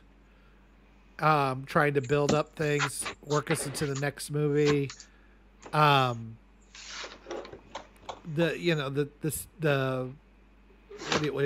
little jokes and the little, snipping at each other and all that kind of stuff. Some of the Sam Raimi touches were in there and I really liked it. But in all, you kind of in the end, when you really break it down, for all the visual weirdness, and there was some, it really is kind of a paint by numbers adventure, and some of the fights and everything just kind of dragged it down. They just happened. They happened, and they didn't really add to the story. And in the end, you kind of knew where it was going to go. There were things I liked, and there were things I thought were kind of cool, but it didn't really do anything to stand out. I agree with you. It didn't do anything to stand out above any other MCU movie, and maybe a little bit below. It got 75%, I think, on Rotten Tomatoes. I think the audience was somewhere around the same 70, 75%. Funny enough, I've spoken to a few friends who have been to see it, and they all said that they really enjoyed it. And then we've discussed it, and I've I don't want to say drag them down to my viewpoint, but I just sort of said it was perfectly average. I say, that was, there was nothing outstanding, but there was nothing completely bland about it. It was just somewhere slap bang in the middle.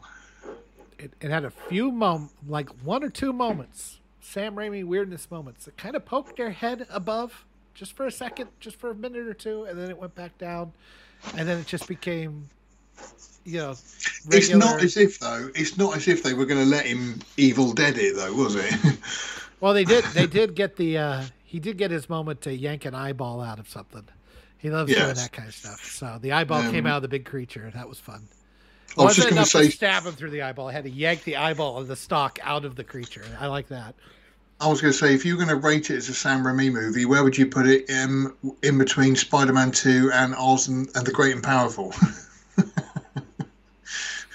Because I think you've got the two mixes there of probably his best movie and then probably his worst one. I would put it right in between, probably. Closer to the Oz, the Great and Powerful than Spider-Man 2. I mean, I like Drag Me to Hell better. And of course Evil Dead 2 and things like that. But it's adequate.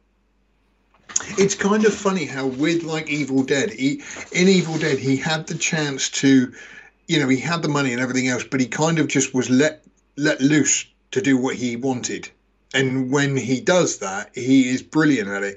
But when you are working for Disney and you're working for Marvel, that they can't just let somebody off the range and say, here's the money, go and make a film, bring it back to us 18 months all finished. They are gonna have that creative control over it, and it's a kind of a shame, like with Ant-Man, that it wasn't made by Edgar Wright, because I would have loved to have seen what Edgar Wright would have done with Ant-Man, but there was creative differences, which means he fell out the project. The same with Colin Trevorrow over Star Wars and all these kind of things. That they have these creative differences, and you kind of wonder what could have been if Disney wasn't in charge.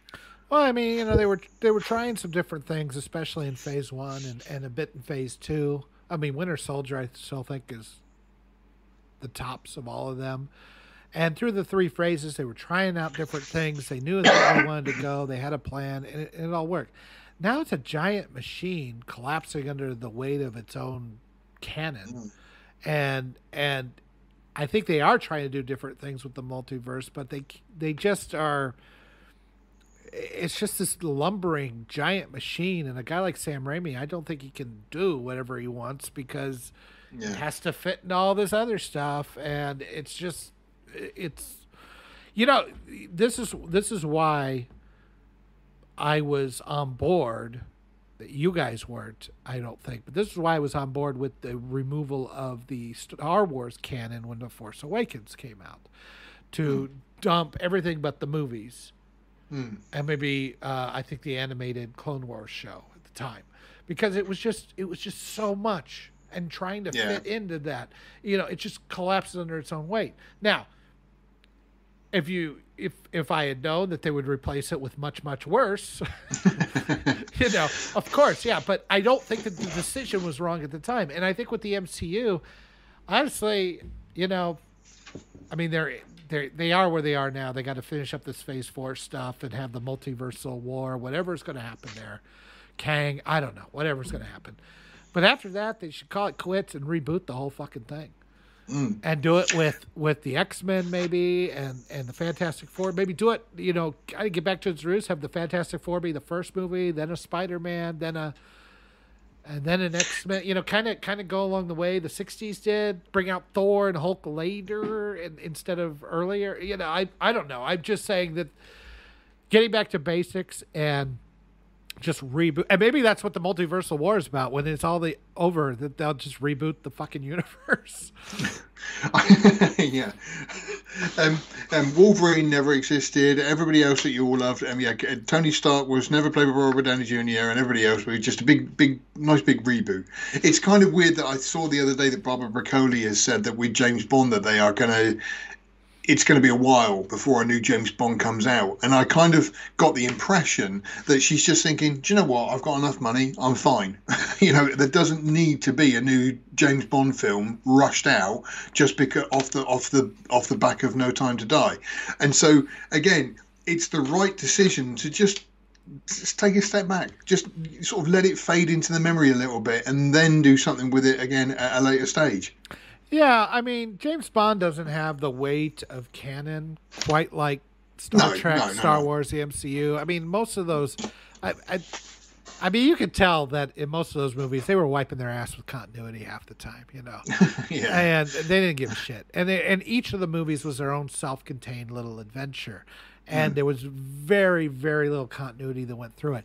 Now, then when the Daniel Craig's came along, then they started introducing a lot more continuity and canon and everything. And I don't know, it was a very mixed bag. Let's put it that way. Those 4 or 5, what was it, 5 movies? They were very mixed bag. Again, coming back to with like Star Wars, I always got the impression that George Lucas kind of oversaw everything that was going on with the Star Wars universe, even like the EU canon and all this kind of stuff. So like the Zan books, the Thrawn trilogy and stuff was all part of the canon. And again, what Disney then sort of thought was, well, we can't just make the Thrawn books because, we need to make up our own new canon. And if you've got somebody who's overseeing all of that canon and saying, right, this is where this fits and everything else, it works together brilliantly. But then as soon as you lose somebody like that, it's kind of just, people can do whatever they want now. And it just goes and ruins everything, as we've just seen. Yes and no. I mean, it's not removing old canon and trying again that really bothers me. I think that can and should be done to make things fresh and new again. But what you replace it with has got to be better, more streamlined. It's got to be done better. I mean, with Star Trek, they're doing canon and they're changing everything, so it all sucks. And then you've got like the EU. If you remember when the Star Wars EU started, we had the 3 movies. Even the Ewok Adventures or the cartoon droids or the cartoon Ewoks or some of that, it wasn't really considered canon. You had the 3 movies. That was about it. I think there was a smattering of books that may or may not have been canon. The EU didn't start until the Zahn trilogy, in which case that's when Lucasfilm decided to first get the movie started again, because they knew they wanted to do episode 1, 2, and 3 in the future, and he knew he wanted to do the 20th anniversary special edition, and this was a good way to get people to do a lot of stuff. But they set down the ground rules in '91 about the EU and how things needed to relate to each other and all that. And Zahn was the first guy that did it, and he came up with a story because there was such a dearth of stories from Star Wars at that time. I mean, they tossed the Marvel comics in the dumpster. I know that at that time. So take that for what it's worth. So it wasn't the first time they threw away established stories. But then after the Zahn trilogy came out, then they came out one after the other, and I tell you, the quality of some of that stuff was not good. So some of it was great. I like the Dark Force. I must admit, I comics. haven't gone much into the EU. I think I probably only read the Thrawn trilogy, which I thought was. I don't remember brilliant. much about it, but it was. I remember it was great because even the fact they brought back the Emperor, but they did it in a much more linear way as opposed to Palpatine's back somehow. Yeah, they did it. They did it in that comic, Dark Empire.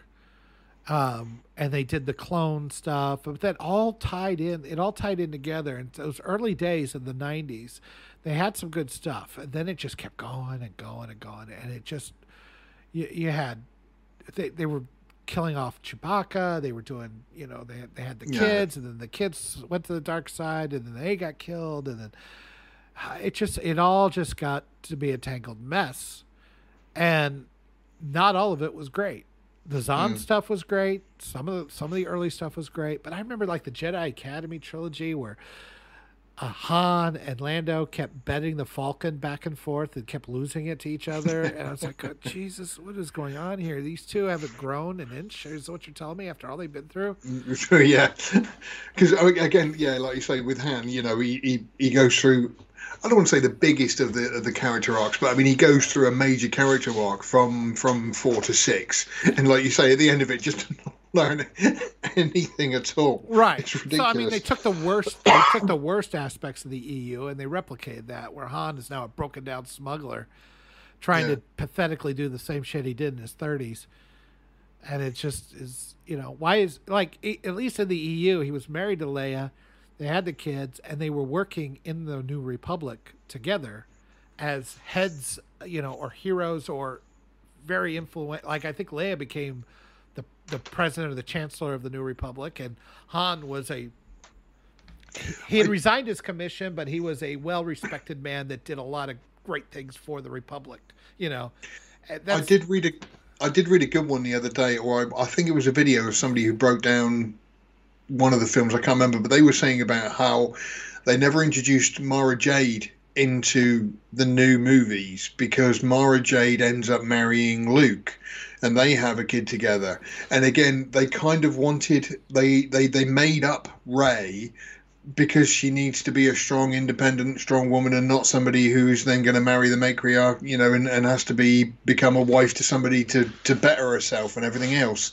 And again, it was just. Well, that wasn't. I mean, if that's what people got out of Mara Jade's arc, then they don't understand how stories or characters work. They don't understand. No. What I mean is we unfortunately live in a time where Hollywood is being controlled by the woke community who are trying to please everyone. And we've just seen the announcement. If you go to the last movie I posted, the new Doctor Who has just been announced. And again, to me, the first thing that it sprung into my mind was ticking all the boxes. BBC are ticking all the boxes. I haven't seen it. Let me take a look real quick. I can't remember his name because he's got an unusual name. But basically, the new Doctor Who is the gay black guy from Sex Education. Of course he is. Nukti Gatwa. Nukti Gatwa. But again, as soon as I saw it, I thought, there we go. This is the time that we're living in now, that they're not making Doctor Who for the Doctor Who fans. They are making programs which conform to all the standards of trying to please people who will never be happy with what you do. Ever. They will always be angry at it. I don't, on the surface, just on the surface, casting a woman or a black guy for Doctor Who wouldn't bother me if you felt the stories were in line with what you expect out of Doctor Who. Because, they say, well, Doctor Who changes from one iteration to another. He gets reborn. I'm not very steeped in the Doctor Who lore. I've thought about maybe start watching it, but I don't know where to start because you got like 75 seasons of it. And I don't even know where to begin. But I mean, if it was like, yeah, he's black, or it's a woman, but that's as far as it goes, and everything else is about Doctor Who being Doctor Who, I really wouldn't have a problem with any of this. But I know why they're doing it, because they think I'm a racist. They're doing it, and then the rest of the stories are all about driving home the fact that this is a woman or this is a black. I mean, I think she says in the Doctor Who, she says, it's like, you're Doctor Who? I thought it was a man. It's like, I got an upgrade. Like, fuck off. It's so cringy. And it's like, everything is about your immutable characteristics being the most important part of you. And that's the part that makes me sick to my stomach. Yeah. Again, it's funny because I've watched some older movies. I've been having a whole thing of 80s movies. And the actual... I don't want to say woke because it's a new generational thing, but when you see characters who are black or they're strong female women or whatever they are in these older movies, it's fine. You don't think about it. It's only now that in my mind I'm thinking, oh, it's a black guy, and it's kind of, no, back in the day they were just making, they were just putting actors in who were good at their job. It doesn't matter what race, color, creed, gender, whatever they were. It was just, they were just good at their job. But nowadays, you don't know whether these people are good at their job or not. Is it just the fact that they are just ticking the boxes because they have to pander to everybody? Well, I talked about this with Aggie on the Star Trek video, which those of you who've watched that, thank you. It's doing quite well. I appreciate that. We will do a sequel to that. I said that Gene Roddenberry specifically took a black lady and an Asian person and a Scotsman and a Russian guy and a very diverse cast. And he did put them in there for diversity. But the reason why he did that was to show that your immutable characteristics are immaterial to your ability to do a job, which was a message that was definitely needed in 1966. Yeah. Okay. Now they are doing the exact same thing that Gene was doing. They're picking people specifically for their characteristics, but they're doing it to show that it's much more important. Your immutable characteristics are much more important to your worth as a human being. So conversely, what they're saying is that my immutable characteristics, my being white and straight and a man, make me less of a person. That's the message. And that's the message that I fundamentally disagree with. And so, and you have to be very clear about why you object to a black woman or a black man or something being made as Doctor Who. It's not that you object to that. It's you object to their motivations and what they see as the most important parts of being a human being, which is I fundamentally disagree with. And I hate it. I hate all of it because I know why they're doing it. I know what they think of me, and I know what they think is important. And it's completely the polar opposite of what Gene thought when he put those people in there. He was trying to say that these characteristics are not important for your worth as a human being. And we lost that somewhere along the lines. We lost that. That's the thing, is like I say, is, you know, watching some of these older programs and older movies and stuff like that, you just don't notice it. But the mindset that we're in today, it immediately sort of sets up, I don't want to say like a barrier, but you immediately think to yourself, you know, oh, this is, oh dear, we've lost Madding. Too much woke talk, guys. Well, it's because it's prevalent everywhere, and unfortunately, we are living in a world where, I mean, this is entertainment now, guys. I hate to say it, but this is the entertainment that we have to deal with now. If we don't speak out about it a little bit, I mean, I'm not trying to get into who you should vote for. I'm talking about the entertainment that goes into your brain, that gets put into your eyeballs, is subtly putting in all this stuff that says that you are worthless as a human being because of what you look like and how you were born. I'm sorry. That's a bad message, and it's not political. It's a bad message, and it's a bad message for anybody, but especially for kids who are growing up at the moment. You know, and it's also a message that says, it's confusing the hell out of them.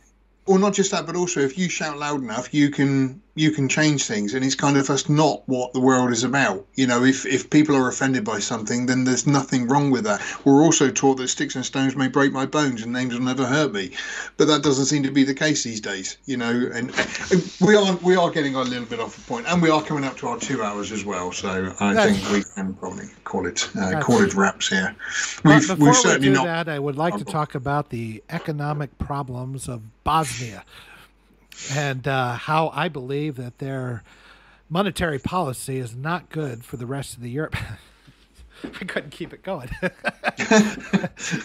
Sometimes you start a conversation and there's your brain goes, no, nothing. Sorry. Stop. Just give it up.